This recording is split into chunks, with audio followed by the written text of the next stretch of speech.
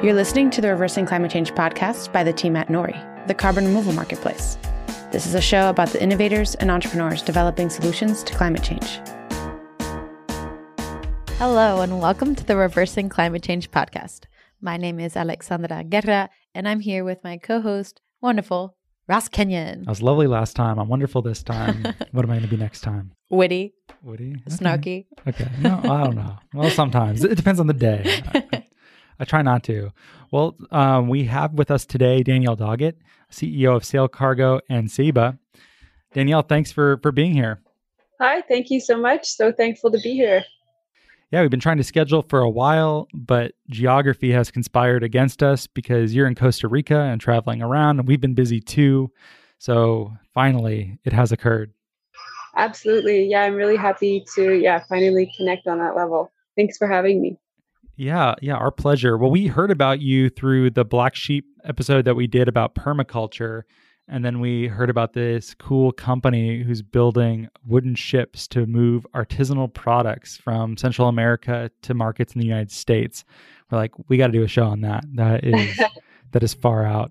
Is that an accurate take on what you're doing? Yeah, I guess you could say that. I definitely know the guys at Black Sheep, girls and guys there. They're an amazing group, and they are, some people we connect with here in Costa Rica quite a bit. And Ceiba, the ship we're building here in Costa Rica, is going to be the world's largest emission-free cargo ship when she's launched, hopefully at the end of 2021.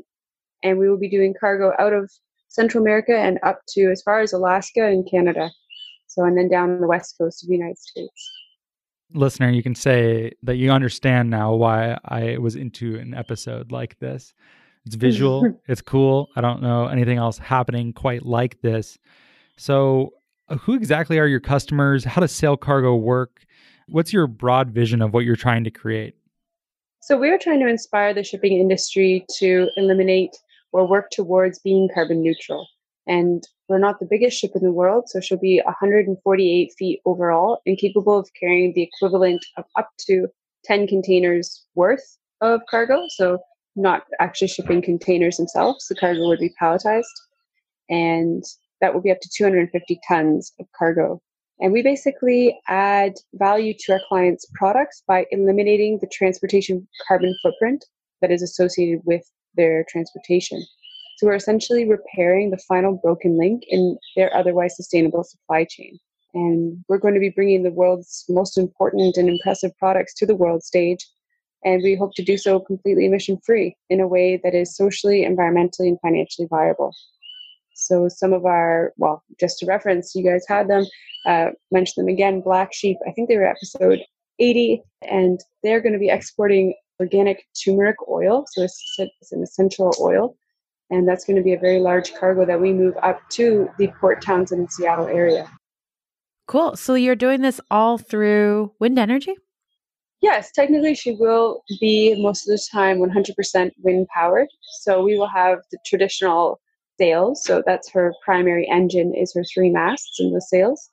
And then what we call her auxiliary or backup engine will be the largest marine electric engine of its kind in the world. So it'll be a fully clean electric engine, and we'll be storing power in the batteries when the ship is actually sailing. So when there's kind of too much wind, I guess you could say that basically equates to an excess of energy, and we can capture that when we're sailing. So Ceiba will have 2 underwater turbines, which are the ship's propellers. And when we're sailing using the actual sails, we can collect or capture electric energy using those. So we'll be converting essentially wave and wind energy into stored electric energy, which we can use in the future whenever we want, meaning that Ceiba will be almost at all times powered by the wind. I think that is so cool. But you must lose some time on your delivery, though, if you're moving slower because you're allowing the propellers to move with the water to spin these and charge the battery, no? Yeah, so they will be really quite high-tech propellers. So they're called feathering pitch propellers. And we can adjust how much drag we want to have or have no drag. So if it's light wind conditions, we can basically eliminate that drag and continue sailing along. Now, that's not to say that she'll be the fastest boat in the world, but the propellers won't cause excess drag if we choose to put them in line with the way we're going. I'd like to get a sense of scale here. So when I think about what you're doing, part of the reason I get excited is because I have this sort of image of the Victorian days. I see clipper ships, rounding the Cape. I think that's very cool. How big were those ships relative to Saba? What's a clipper ship? A clipper ship is a ship that would typically trade tea and other spices from very long distances. So the clipper ships, especially the extreme clippers, were some of the fastest in the world. So you have the Cutty Sark, some people have heard of. The Cutty Sark, I think you can still visit. It's on the Thames. Yes, you can. Yeah. Yep. Yeah, so they're bigger than Saba. They are not quite twice the size, but they're actually quite large boats. And so Saba will be about 150 feet overall, where they could be up to, that's on the bigger side, but up to 300 feet. Okay. Cool. That makes sense to me. Then that's a good place to sort of ground it. And then if you're carrying, I believe you said 150 tons. Is that what you said Saba's carrying?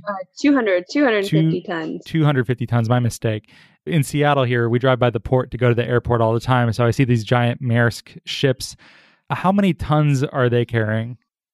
Well, I'm not sure exactly the tonnage that they can carry, but a comparison I can give is that Saba will be able to carry up to 10 containers worth.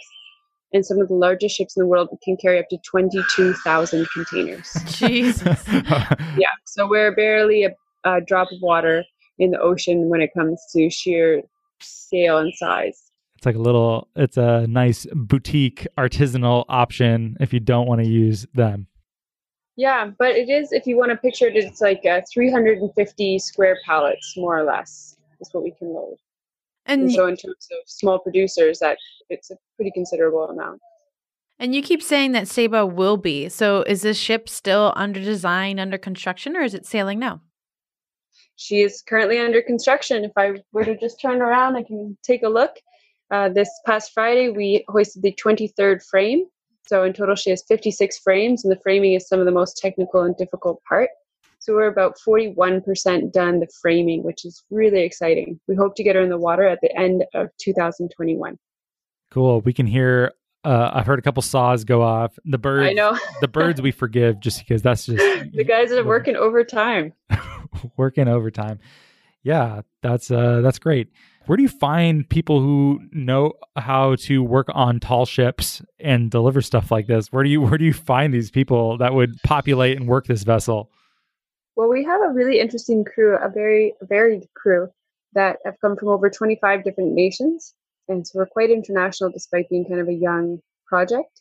We maintain having around 50% of our workforce from Latin America. So we definitely want to provide job opportunities right here in our community. But in terms of bringing in skilled and experienced shipwrights, they're going to be coming from a lot of places such as Northern Europe, Canada, United States, and Australia, because that's the type of shipbuilding that we're doing. And yeah, we've had people come from, many different places, far reaching as Denmark, Madagascar, and Australia. This is a pretty big project. I think it's wonderful, obviously, because you'll be providing a really good service with little to no carbon emissions, which is fantastic. But how are you funding this? I mean, you've been working on this for how long? You still have until maybe the end of 2021. Can you tell us a little bit about your business model? Absolutely. So our business model is really the foundation of everything we're doing here. There's a lot of romance. There's a lot of storytelling, with the Jungle Shipyard, the life at sea, tall ships. But really what makes it happen is the business model and saying, yes, we can turn a profit. Yes, we can ensure that our shareholders are happy. So we are funded by people investing in shares. They can purchase stock in the ship and own the company that represents the ship herself. And while we do offer, and we've projected and we put a lot of effort into our numbers, we will offer a financial return on investment. We're also really focused on offering social and environmental returns as well. The whole project is estimated to cost $4.2 million US, and we're about 25% funded at this time. We do say that I think it works out to around 36% of funding has been secured or allocated, and the difference there is that we count, so some of our crew, including myself, are compensated by getting shares in the company. So we can say that funding is essentially secured, or we don't need to go find it. We kind of skipped ahead of this a little bit, Danielle, but how does one find oneself in Costa Rica building a wooden ship? How did this happen? By you, to you? What route led you there? By her. Yeah. Yeah, well, I mean, my personal story, I started sailing on the St. Lawrence II, which is a non-profit brigantine. It's a youth sail training camp up in Lake Ontario in Canada. And when I was 13, and it really just inspired me, and I stuck with it. And that's been my career choice ever since. So yeah, I kind of ran away to sea, I guess you could say.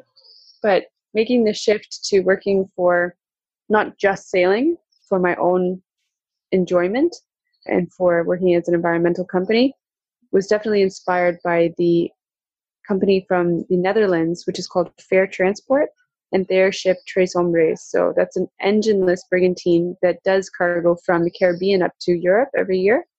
And just to give a sense of scale, we can take 350 tons and Tres Hombres can take about 35 tons. And yeah, they're just a very inspirational company. And I worked for them and saw a lot of things, really great inspirational things on how to make things go really well. And then I saw things, well, maybe we can make this a bit more financially viable, and which basically resulted in a larger ship for our purpose at this time. Yeah, and just said, let's do it. And I do want to jump in and just give credit to my co-founder, Lynx Guimond, and Lynx is from Quebec, and he has lived in Latin America for well over a decade, and including right here in Costa Rica for about 8 years. He's a figurehead carver.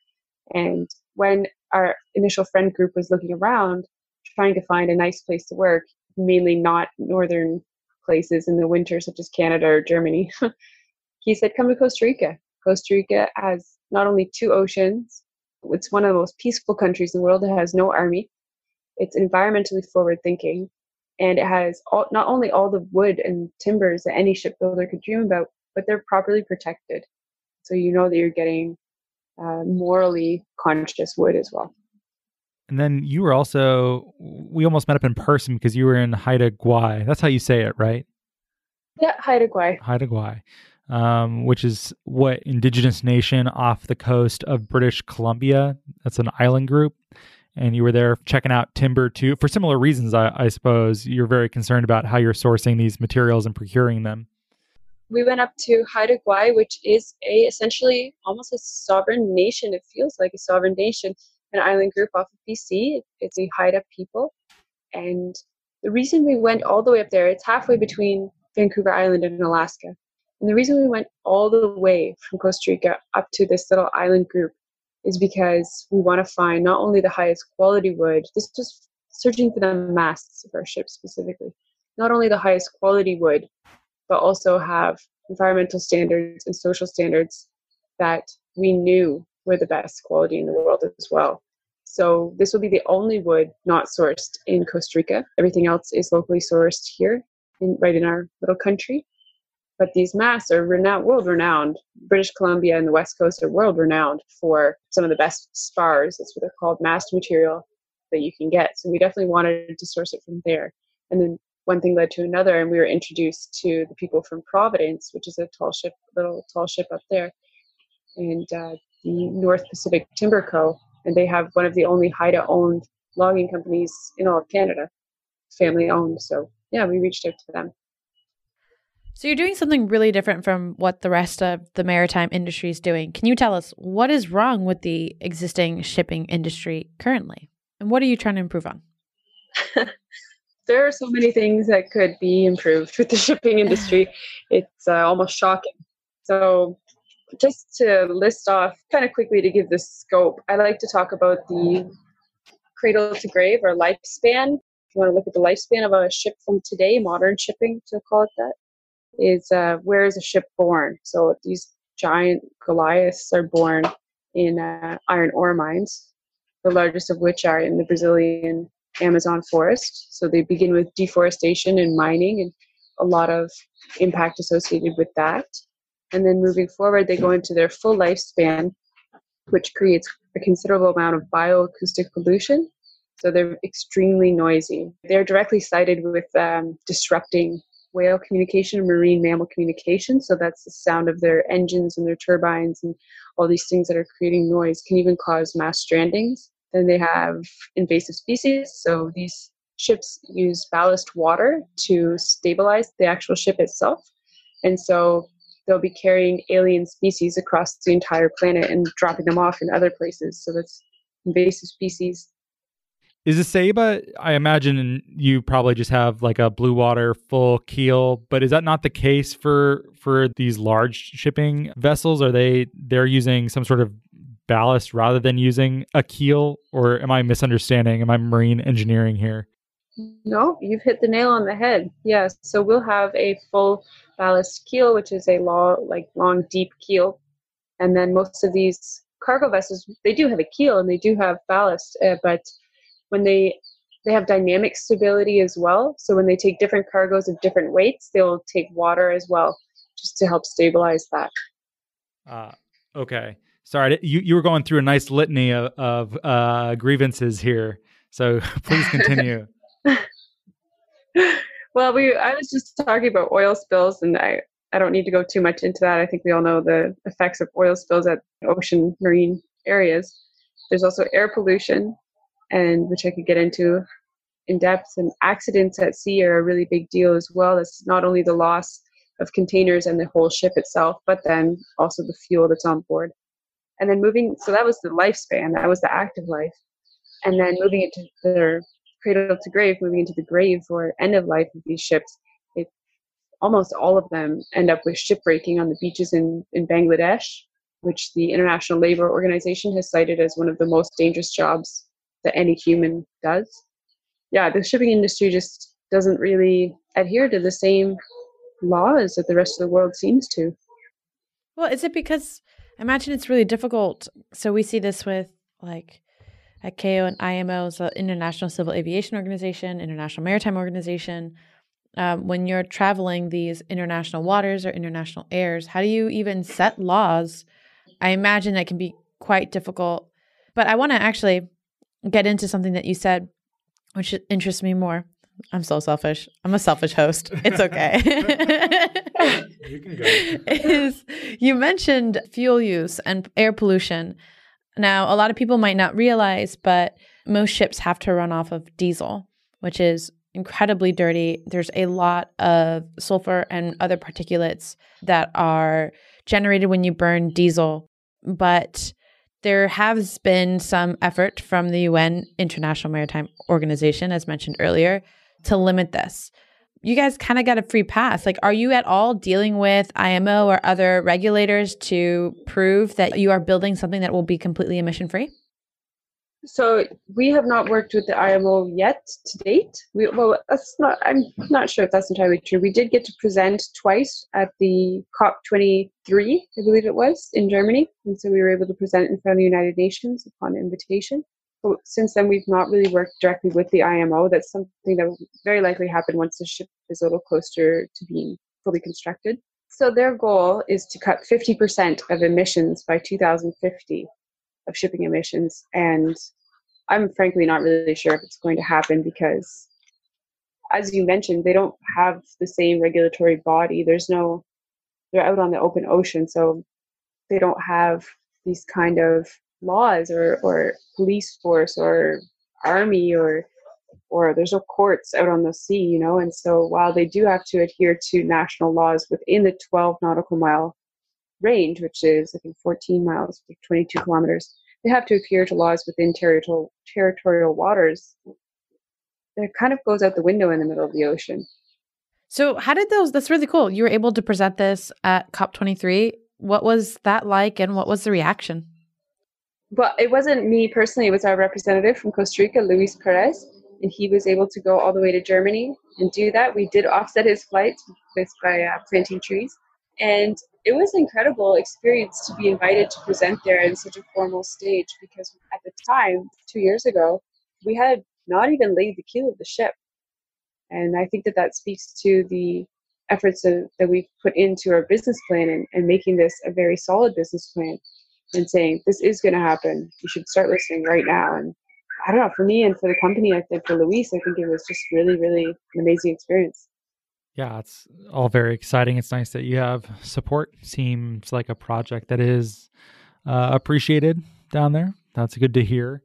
One question I have with this is I read a book a while back called The Locavore's Dilemma, and it's very critical of local and regional food systems, thinking about the actual LCAs of various products, what it might look like actually if we were to get food locally, how would that affect the scarcity and availability and the seasonality of various food items, which I thought was interesting, although I am not technical enough to weigh in on any one side of an issue like this. But one point in there was it was argued that transoceanic shipping for food products is actually a very small amount of their footprint by unit, primarily because the scale of transport is so large.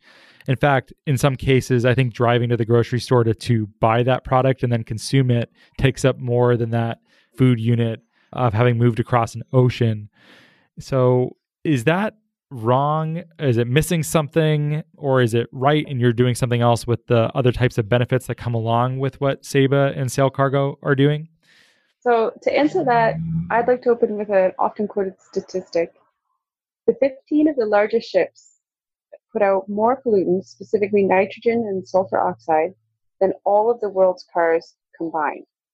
Another way to say that is that one single of the largest ships contributes as many of these specific emissions as 50 million cars.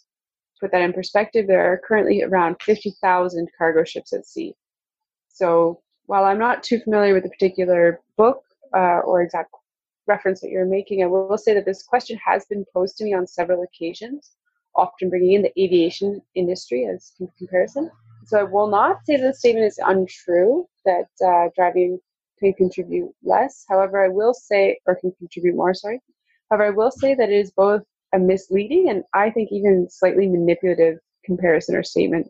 By taking one single factor and comparing it without considering variables that are necessary to provide or produce the end result, I think we're left with a figure that does not represent the whole truth. And so I believe what this statement is saying, driving to the store emits more than crossing an ocean, refers to the economy of scale, as you said. And these ships can be longer than 4 football fields. They're massive. And therefore, they are capable of transporting large volumes of cargo, which does result in a low rate of emissions per food. But what does this statement emit or emissions even refer to? Something that we did touch on earlier, but something that is not often understood is that cargo ships burn the least refined fuel available in the world. This results in black carbon and high sulfur emissions, which is associated with up to hundreds of thousands of premature deaths annually. So going back to the comparison of driving to the store, think about the fuel that you put into your car. Clear, it's free of impurities, you can see that, you can look at it. The fuel these ships use is thick and black. You can't see through it. At colder temperatures, say around 0 degrees Celsius or 32 degrees Fahrenheit, the viscosity increases. It gets even thicker. In some accounts, at these cold temperatures, you can even walk across the fuel. And it's actually just a byproduct of the oil industry. This is called bunker fuel, right? That's the term for Correct. this? Yeah. Bunker fuel. Yeah, so it's not even diesel. It's heavy bunker fuel. It's the lowest grade that is used in the world. And another aspect that is not included in comparisons like this are the known unknowns. So the illegal and unrecorded actions. Shipping fleets operate out of sight and out of our minds. Did you realize that they also, as I mentioned, operate outside of territorial waters? So they're not governed the same as cars or other terrestrial forms of transportation. And outside of that range, national laws don't apply. The oceans don't have their own police force. There's a lot of illegal dumping and burning that goes on. And the sludge of impurities that has to be scraped away and cleaned out of the fuel tanks of these ships are often simply burned in barrels out on the open deck. And the International Maritime Organization has stated that they know it. Is that taken into consideration with the comparison of driving to the store? It'd be impossible to. Jeez. Wow, that is a very thorough smackdown. Okay, so I don't know. I don't have a dog in that particular fight, so that very well could be the appropriate retort. Well then, and I don't want to go too deep into this because it's a little bit of a different thing, but a final consideration or another consideration that's not included in these tidy little comparisons is that there are so many other factors. Untreated sewage is simply dumped straight overboard into the oceans. That's legal. Or the fact that modern slavery still exists on board the ships that move your goods. According to one inspection society, there was evidence of the crew drinking seawater for up to 10 days. That was just 2 years ago. So I don't know if people's lives have been considered, because that's part of it. Should their lives be ignored or considered when speaking about emissions? So I guess what I'm trying to say is that ships and their global industry are a unique beast that we cannot simply compare equally to other forms of transportation. Totally. I love the way that you put it. Like, that is just like a completely, like, trying to make comparisons from these different statistics or metrics is pretty dangerous, because to say, oh, well, yeah, we will be emitting more by driving to the store to buy that apple or that good than is spent to get them there. Well, wait, so now we're just adding more emissions. Like, it doesn't negate the fact that it was still shipped, that apple was still shipped from New Zealand to New York City, or not even New York City, because we're talking about driving to a grocery store, or somewhere else, right? It was shipped to your grocery store, then you're driving to your grocery store, so it only makes it even worse. And then you have like, so you gave really good statistics, and if you look at the total amount of emissions from international maritime, it's about 2.2% of our global emissions. That's significant. It's about the same for aviation. It's pretty significant. So I'm not getting against you, Ross. Like, I know you read this book. You're like co-hosting a podcast, trying to start cool conversations. But those stats in general, when I read them or hear them, make me also very perturbed, because it's such a small view of it. And it's like, oh, okay, because this thing is worse. Yeah, that other bad thing is not so bad. But then they totally diminish and reduce the impact of that other bad thing by making it super vague and it's very reductionist. And I wish we would stop doing that in general with everything. Well, and my other kind of comment about that is people say that, well, shipping is so efficient compared to things like aviation. But I say, look at the fuel, just like we did with your car. Look at the fuel. So they're so massive, the shipping industry. If they decided to improve their fuel quality, think of the emissions that could be cut. And that's what the IMO is trying to work towards. Yeah. Maybe we should stay away from the IMO and their 2050 goals, because I haven't looked in the last maybe 3 months, because we've been in Denver with this program, and like all sense of what's going on in the world has been lost on me. But I was following them closely for a while along with ICAO, and I don't understand what at all their plan is. And it's almost 2020. And to try and slash your emissions in an industry that's only growing at a compounding rate of 6%, I don't understand how you would do it. So, no, they could do it if they just, I guess, and I don't know the statistics on it, but used cleaner fuel or just upgraded to diesel. Diesel itself would be a huge upgrade. I don't want to speak too deeply about that, because, yeah, it's not my place, I guess. I'm a sailor. Yeah, I'm amazed that you've made a whole career out of this. This is what a crazy trip that you've had. Okay, well, I feel thoroughly eviscerated. So it's not you, Ross. I'm gonna lick my wound. I'm like, I read a thing. I thought it was kind of interesting. What do you guys think? 10 minutes of detailed destruction. Well, but there are interesting points. So I'm not somebody who just says only eat local, right? Of course I wouldn't be. I mean, I want to do long range transportation. I mean, eating local is great. I support that 100%. There's so much to be said about that. But as someone who's from Canada, am I going to give up coffee, chocolate, rum, vanilla, never avocados, coconut oil? No. So then we kind of say we have needs, and then we have wants that are basically almost needs, coffee. So how are we going to move them? Yeah. Well, fair enough. Well, I guess, what is the big vision of what you're trying to do with Sail Cargo? Do you imagine that international shipping is going to go electric, or do you think even getting them to upgrade from bunker fuel to diesel is a big enough leap that electric is unforeseeably far in the future? Do you think that, like, what you're doing with a ship of this size, is this a sort of proof of concept, and then maybe the second vessel will be much longer? Or are you headed towards a renaissance of the clipper ship days? Is that going to come around? Well, I think that there's so many opportunities right now, and it does feel a little bit like a technology race. I won't say arms race, but it feels a little bit like a technology race at this moment because there are so many different options from electric, cleaner fuel, and solar, wind. So many options on how we can improve, even going into autonomous shipping. So not having people on board. It's just a really rapidly expanding and changing industry. And hydrogen fuels, I honestly don't really know. Our goal is to inspire the shipping industry to change. And I've personally advised and been contacted about much larger, more modern projects. And I think that electric does have a spot there. I think that wind power, more modern versions of the sails we see today, do have a place there. And I think the immediate change would be just put cleaner fuel in your boats, guys. Like that's very possible, very attainable. It's expensive for them, but it's possible. And then in the future, I don't really know. How much more expensive is it, and how thin are the margins for shipping right now? Do you have any sense of that? I wouldn't be able to speak to improving the fuel quality or choosing to put in better fuel, but I can give a bit of a range.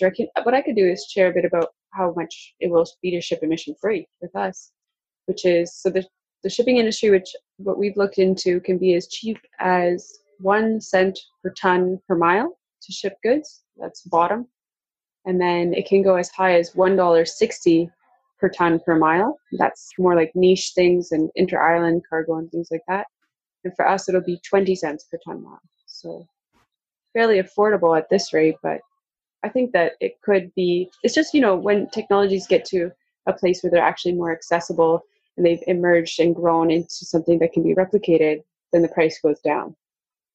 Yeah. You need to achieve the economies of scale or get that learning curve. It seems this is really cool to get that range of 1 cent to 160 cents per ton mile. And then you guys are fairly low on the 20 cents per ton mile. And this is just at the beginning. So tons of room to improve. But in my mind, it's almost like apples and oranges. And tell me if I'm wrong. Are your delivery times different? Like, is there a limit to the types of goods that you can transport because of what I'm assuming, and totally based off of assumption, really nothing, that it's going to take longer for you to deliver goods than a typical ship? Yeah, so we definitely will have restrictions based on size and our type of vessel. And I'm hesitant to say that in the end we will be slower delivery time door to door, but we will definitely have a slower average speed. Comparably, maybe 20 knots is what some of these large vessels cruise at, and we'll be probably cruising at 12 knots. So definitely a difference in speed there. But the place where we may be able to make up more time is in the ports, in the logistics end of that, because the containerization of cargo has kind of gotten out of control, and the ports are now the bottleneck. So you'll have vessels waiting in ports for up to 2 weeks before they can unload because they are dependent on the cranes in these ports to unload the containers, whereas we will be self-sufficient. We can unload either using the cranes in the port or using our own ship's rigging. So while I definitely will say we'll be slower at this point, I kind of have my fingers crossed that maybe we can tie, or I don't know if we'll actually beat their door-to-door delivery times for large ships like that. Well, I'm rooting for you. I'm cheering for you on the sidelines. We'll see. On the docks.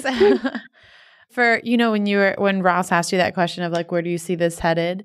And you're like, I'm not really sure, maybe autonomous. I just have to say it. Like, have you guys seen that episode of Silicon Valley where Jared gets stuck in an autonomous car and then stuck on like a seastead? Yeah. Yeah. Oh no, I haven't seen that. Oh, you have to see it. It's Danielle. It's priceless. That's the future. I'd like to make an unsolicited business suggestion. Oh, me too. Wait, go. I think I know what you're going to say. 1, 2, 3. Media Cruises. company. Oh, okay. I've seen some of your content already, and this is so visual. I'm sure you know. I just saw this the other day. Sailing La Vagabond, the Australian couple. They're taking Greta back across the Atlantic. I don't know. I think what you're doing is so visual and unique and cool. I'm not sure what you have planned for adding a media arm to what you're doing, but I think you could be quite successful at it. I don't know. Ross, I thought you were going to say monetization of the decarbonization. Oh yeah, we could talk about that too. Let's do that offline. We'll have to get some methodology. Well, Nori only does carbon removal, so. But the trees that are used to build the ship are stored. Yes. Yeah. Gosh, duh. And we also say that we How did I want miss to that? take away business from the existing industry. So rather than create a niche market, we're taking away business from those cargo ships. So we take the liberty of saying that we'll offset those emissions. Yeah, as It's a bit of a reach, but I think it's something to think about. So we have YouTube, we have Instagram, we're on all those social media channels with @Sail Cargo. But I think once the ship is actually sailing, a proper documentary might be in order. It's going to be a really amazing first trip. Ooh. Yeah, I would watch that. Yeah, I think there's a lot of potential there for sure. Are you sure you wouldn't quit and just go on sabbatical and be like, oh, hold on, guys, I'm going on this do you trip? need a comms expert? Ross is obsessed with. Yes, we do, and we're going to be sailing up to Port Townsend. Oh, we would love to meet the crew, and we could probably even do a follow-up episode on this. This is so wild. We have to do it. That'd be awesome. Yeah. Yeah. Okay, Alessandra, what's your what was yours that you screwed up? That was fun. I'm actually glad that you said it at game. the same time. Yeah. Cruise lines. So luxury cruises that are only wind powered.